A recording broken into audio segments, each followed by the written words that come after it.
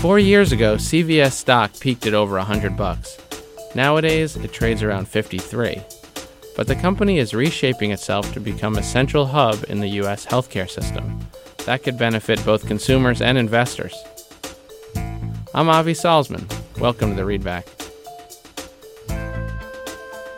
I'm joined by Jack Howe, who recently sat down with the CEO of CVS, Larry Merlo, to talk about CVS's transformation. Hi, Jack. Hello. First, tell us a little bit about why you ended up going to Spring, Texas for this story. Right, so that's part of Houston, and in Houston, CVS is testing a new type of store they call Health Hub. There are 3 of them there. In a Health Hub store, there are greatly expanded healthcare services.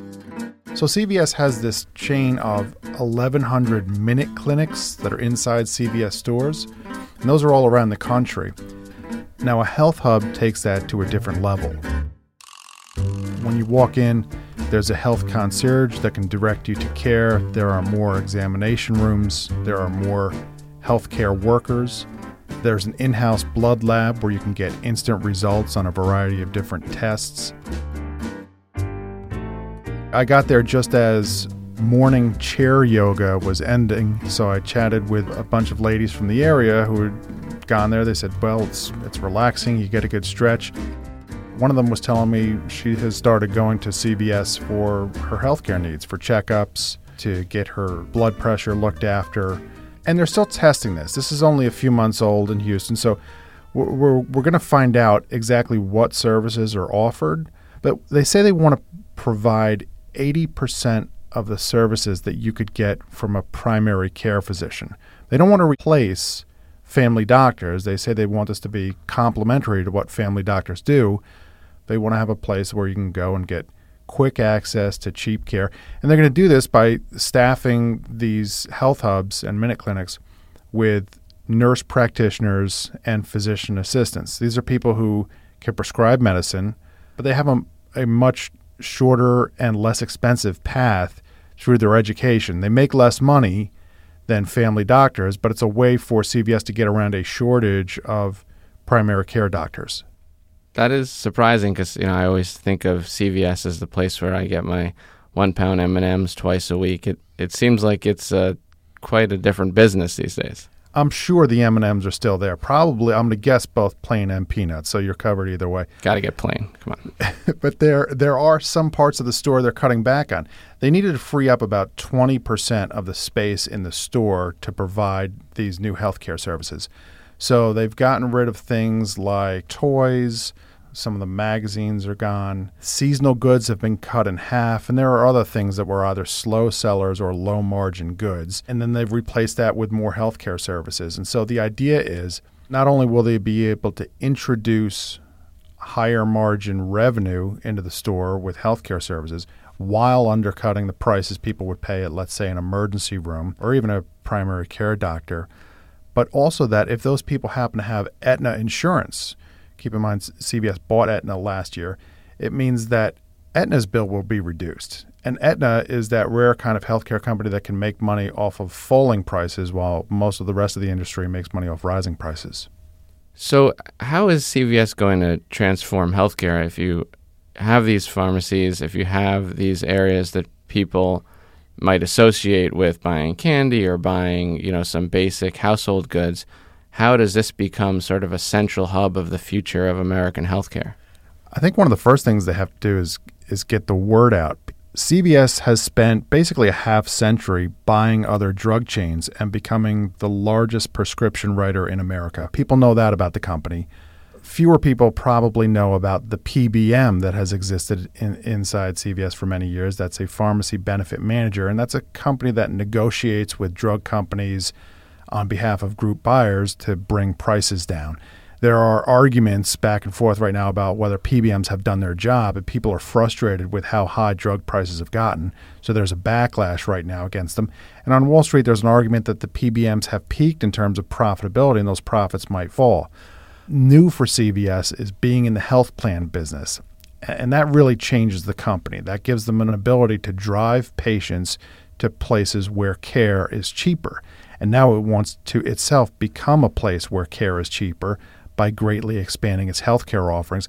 If it can do that, and if it can convince people that they can go to CVS and get care that's more convenient than waiting for a doctor's appointment and far cheaper than walking into an emergency room, they have an opportunity to profit a couple of different ways from that, and that can offset any declines at their PBM.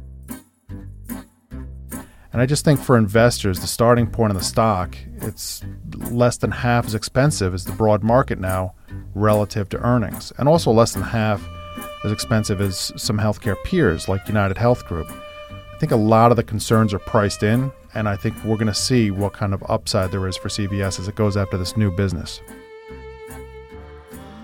And they also own Aetna now. That's an enormous business that seems to be, a staple of the healthcare system too, obviously.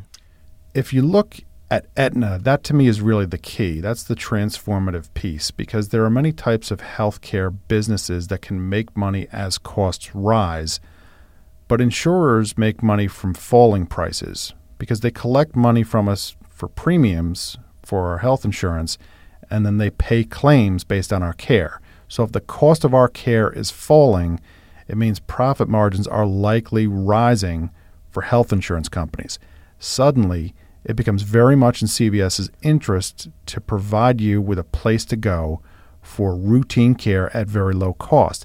That's why it's testing these health hub stores in Houston. That's why it wants to expand healthcare services across the country. Some people on Wall Street think that it might do some more acquisitions by buying urgent care centers or small private hospitals, that sort of thing. For now, the company's plans is to do that on its own through its stores with the health hub. But this, to me, the Aetna piece makes CVS's future clear. It needs to go further into the business of providing healthcare directly. Healthcare is obviously an enormous part of the economy, but unfortunately for CVS, it's one that Congress is paying attention to in a way that it seems like it hasn't before. I mean, there's hearings seemingly every week about high prescription drug prices, about pharmacy benefit managers. That seems like the kind of thing that investors often don't like. Yeah, and I think that's reflected in CVS stock. It's about half as expensive as the rest of the stock market relative to earnings because of those concerns. When I think about what could happen from a policy standpoint to American healthcare, first of all, something has to change, right?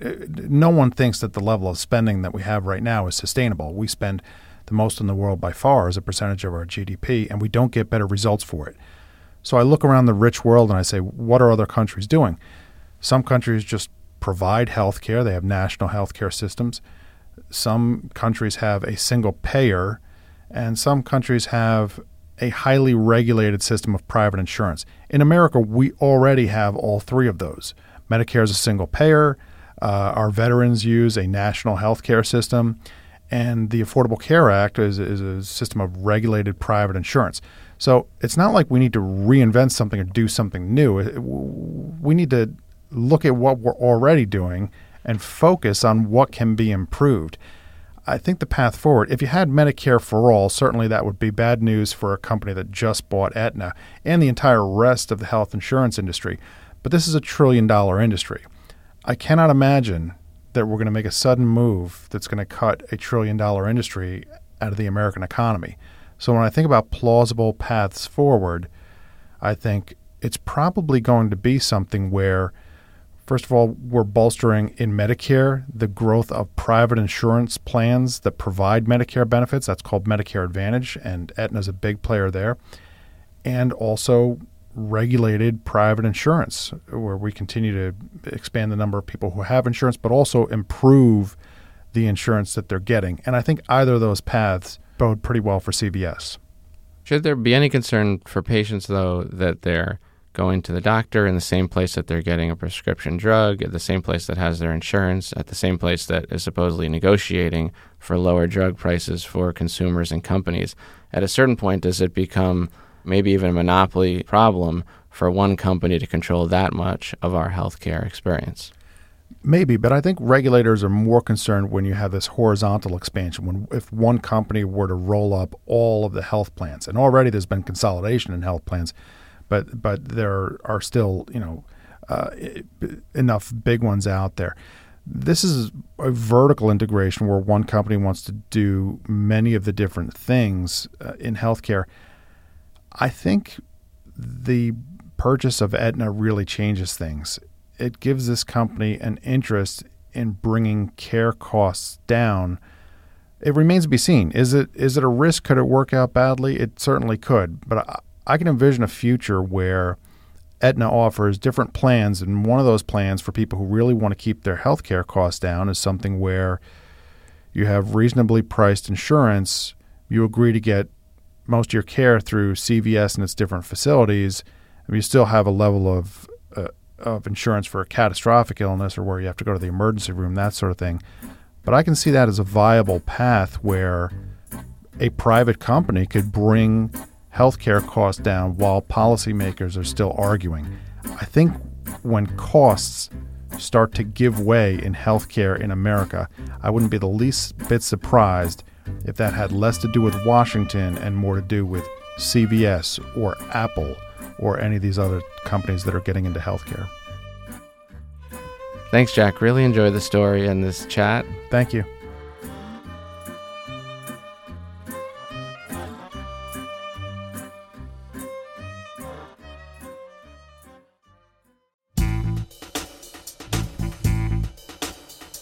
You can read Jack Howe's story on CVS and the future of healthcare in the latest issue of Barron's, and as always on barrons.com. I'm Avi Salzman. The show is produced by Meta Litzhoff. The Readback will return next Wednesday.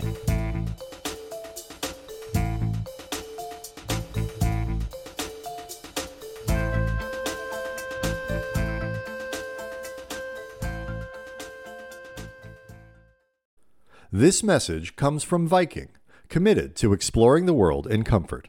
Journey through the heart of Europe on an elegant Viking longship with thoughtful service, destination-focused dining, and cultural enrichment on board and on shore.